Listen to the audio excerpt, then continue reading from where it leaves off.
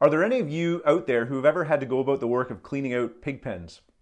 Being in a farming community, I imagine that there's at least a few of you that have had that challenging, smelly, arduous job. I know I did my time when I was a kid. We used to fill up our barn with pigs at different points when I was growing up, and I remember as 8 years old, 10 years old, 12 years old, that was my job. I would have to clean out the pens, and usually I was highly motivated by the money that my dad had said he would pay me if I'm consistent with my work. I remember one time when I was about 8 years old and I was shoveling away and just totally wiped out. Just hit the floor, was covered in head to toe. As soon as I dropped, the pigs are all around me, snorting away and sniffing me, and I was covered head to toe with manure. It was just a nasty scene, and so I was I think pretty distraught, pretty worked up about it all. I rushed into the house and found my mom. And my mom was not impressed that I went into the house covered in head to toe with pig manure. And I remember she was pretty rattled because she was just about to head out the door for a choir practice when I came waltzing in, and she had to clean me up. It was so bad. It was in my ears. It was everywhere that I needed assistance. But even on the best of days, after having cleaned out the pigs, I needed to do the serious work of changing my clothes. I would get into the garage, and I'd strip my clothes off in the garage and then rip through the house and jump in the shower right away. And you had to scrub and scrub and scrub. And it was actually usually the case that I would get out of the shower and I would still have that stench sticking with me. But the critical last step of cleaning out the pig pens was having to change my clothes. Changing clothes was a serious matter. I raised this personal story with you that I'm not sure. Maybe you can, maybe you can't personally identify with that. But I raised that because the image, the metaphor, the symbol of changing our clothes is one that Paul uses in our text today. I want to ask you a question. Are you familiar with the idea or the practice of polyamorous relationships? Sometimes they're referred to as open relationships. It's something that appears to be growing in popularity, in attention within our North American Western society. And it might seem like it's far off for us here in Zurich, but I believe that this is something that will be growing in popularity and is rising on the horizon around us.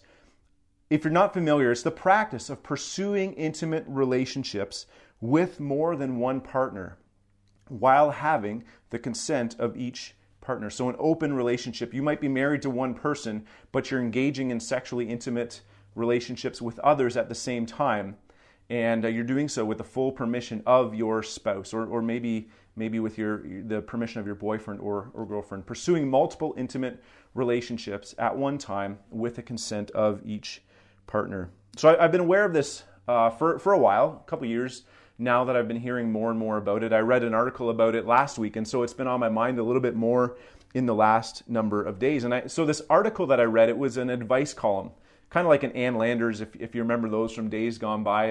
And I was trying to find the article, couldn't find it, don't remember the title of this advice column. But this individual writes in, and she says, why can't I just feel comfortable in this open relationship, this polyamorous relationship that I'm a part of? Why am I always overcome with intense jealousy when I think of my husband out sleeping with other women? Even though I've given my consent, even though I've offered my permission for this to take place and have been looking for experiences like this for myself as well. This lady expressed guilt about feeling this way as if she was sex shaming her partner for not being comfortable with and embracing this progressive sexual ethic. And she felt horrible, guilty, as if there was something wrong with her because she couldn't adapt to this new way of being in a relationship.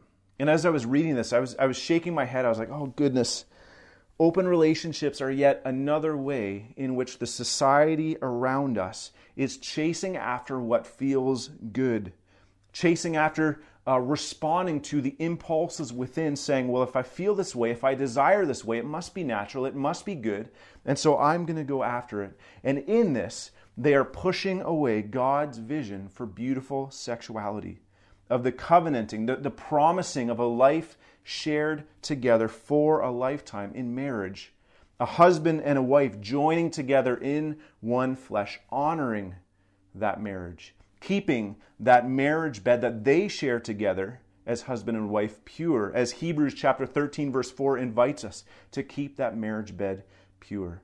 And so my mind was drawn to this idea of when I was thinking about open relationships, of society chasing after what feels good, chasing after our pleasures, rather than following the goodness that God has for us that often goes beyond what my immediate impulse is.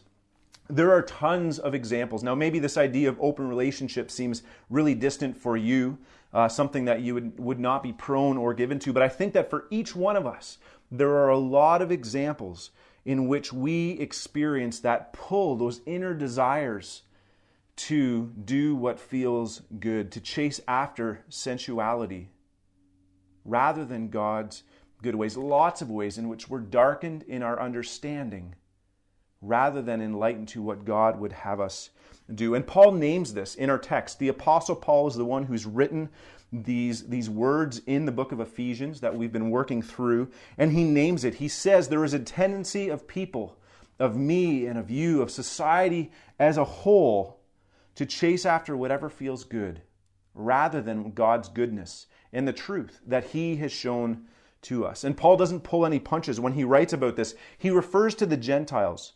Now, the Gentiles is sort of the catchphrase that he uses for anyone and everyone who doesn't have their faith in Jesus.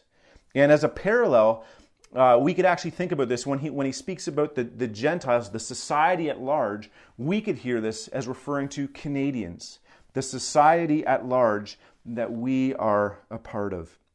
And so we hear the text, it's saying, you must no longer live as the Gentiles do. We would hear that saying, you must no longer live as the Canadians do, in the futility of their thinking. In verse 18 of Ephesians chapter 4, it says, they are darkened in their understanding and separated from the life of God because of the ignorance that is in them, due to the hardening of their hearts. Having lost all sensitivity, they have given themselves over to the sensuality, so as to indulge in every kind of impurity, and they are full of greed. This is a dark, dark picture that Paul paints, being given over to every kind of impurity and being full of greed. This idea of having hardened hearts and being separate from God, this is a dark picture. Is this true of everyone, everywhere, in every way? Well, no. No, Paul is using a generalization here as a rhetorical device, as a way of making a point. And so what he speaks is true, but it's not absolutely true of everyone in every way. It's generally true about society on the whole. There are lots of good and kind, thoughtful people, loving people, who have not placed their faith in Jesus. That's not what this text is intended to convey. Rather, God has made his goodness known to all people. And so there is a capacity for goodness and for love in all people, regardless of if they have faith in Jesus or not. But in general, when we leave God's ways behind, and society on the whole does live without attention to the ways of God. God's made his goodness known to everybody, so there is goodness at work. But in general, when we choose our own path and resist God, this is the type of living that we drift into, chasing after our impulses. We drink too much because we're pursuing joy and peace. We hoard our wealth because we want to have control. We want to have honor. We gossip because it's actually a good way of setting ourselves above other people, putting them down so that we can have honor. And so generally speaking, Canadian society on the whole is darkened in their understanding of God. They're separated from God. They don't know who he is. They don't know who God has asked us to be and what his will is for our lives. We're just going around doing what feels good. Now, you might say you think, well, it's not all that bad. And I say, hold on. Just take a moment and step into a hockey dressing room where the veneer of politeness and what is proper has been peeled back, and you see and you hear the darkness, the chasing after pleasure, the impulses, which can actually be very rude and jarring. When you step into a hockey room, those things are often on full display.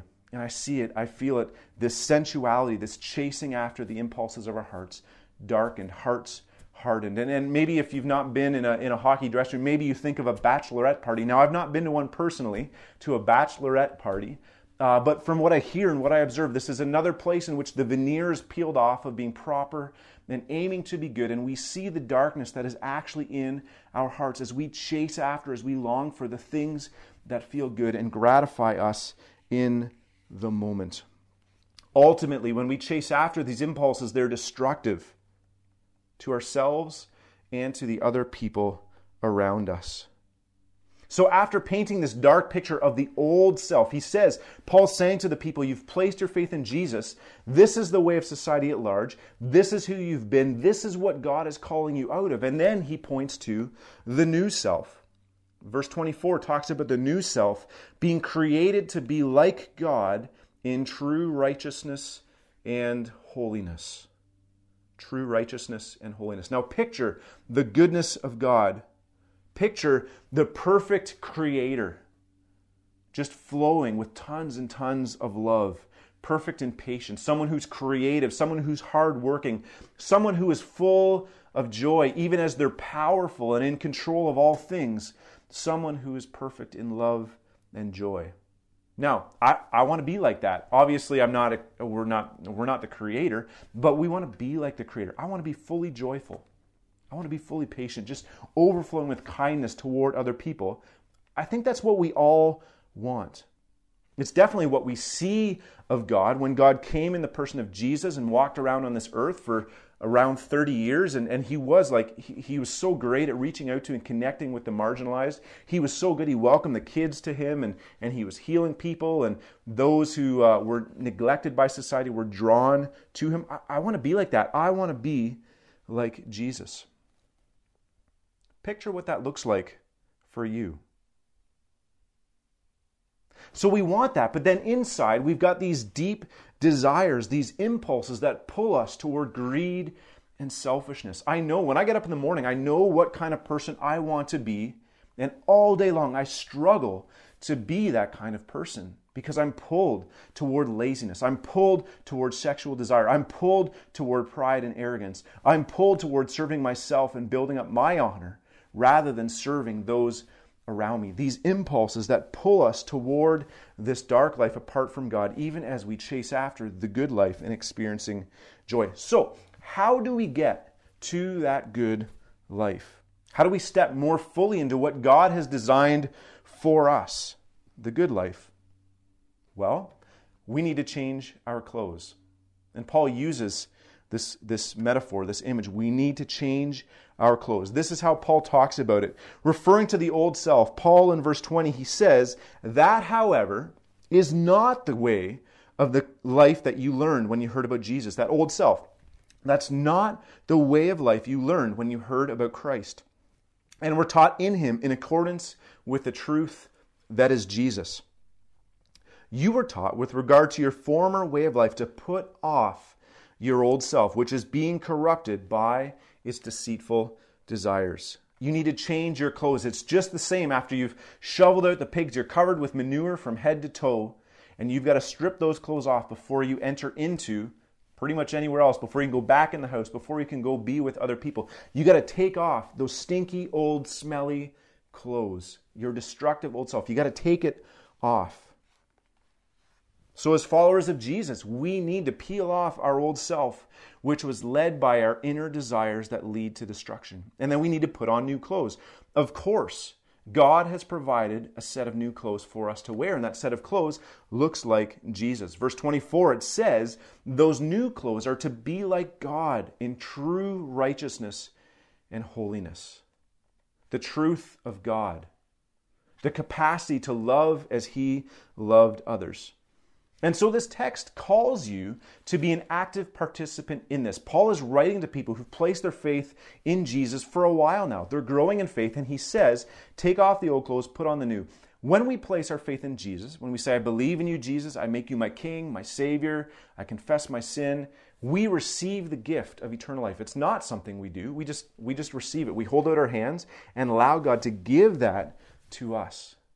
But then as we grow in faith, you are called to be an active participant to do the work of taking off your old self of sin and destruction and put on the new self of goodness and love and truth. It is an ongoing process. Whether you've been a follower of Jesus for 3 years or for 33 years, this is an ongoing process with our spiritual journey of taking off the old self, putting on the new self so that we can be full of goodness and love. My concern is that there are many times in which I just kind of settle in. I think, well, I'm doing all right. I'm a reasonably good person in my mind. I think I'm pretty good compared to other people, which is a super arrogant thing to say.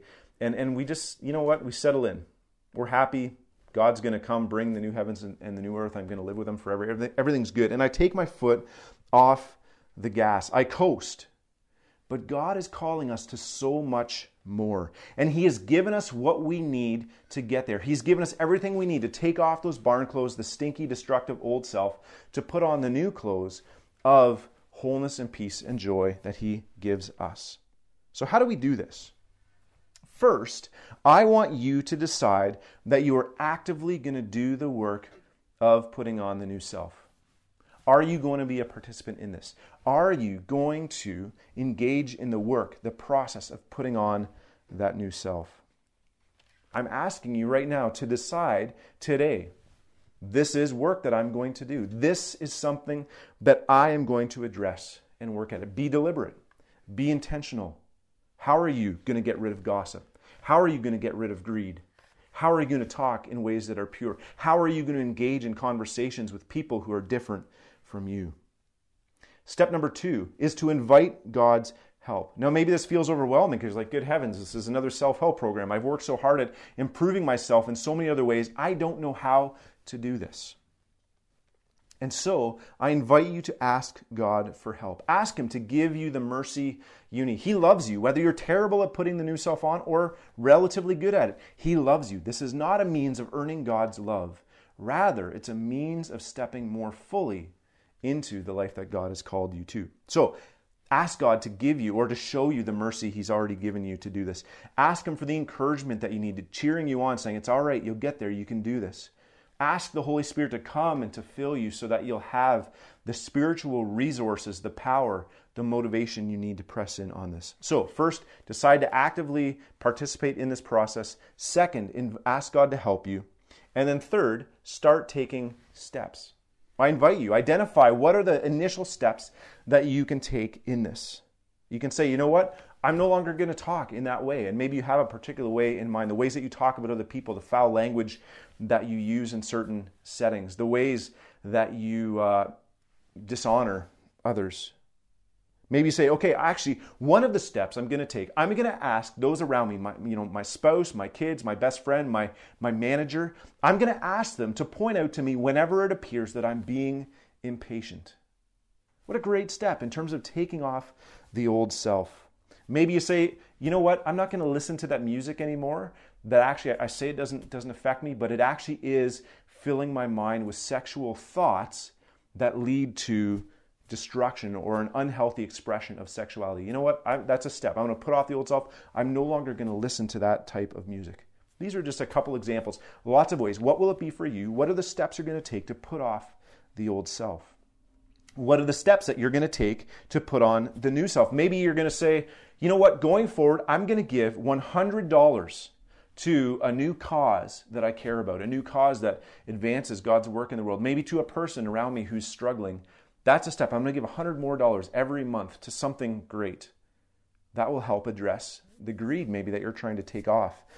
Maybe you say, I'm going to give my employee raises this month, even if it means that I have less in my pocket at the end of the year. A way of putting on the new self, of generosity. Maybe it's saying, you know what, I'm going to go out of my way to listen to the stories of those who are vastly different from me, to hear the stories of someone who's indigenous, to hear someone who lives in poverty. That's a step of putting on the new self. Maybe a new step would be to say, I'm going to meet with a counselor.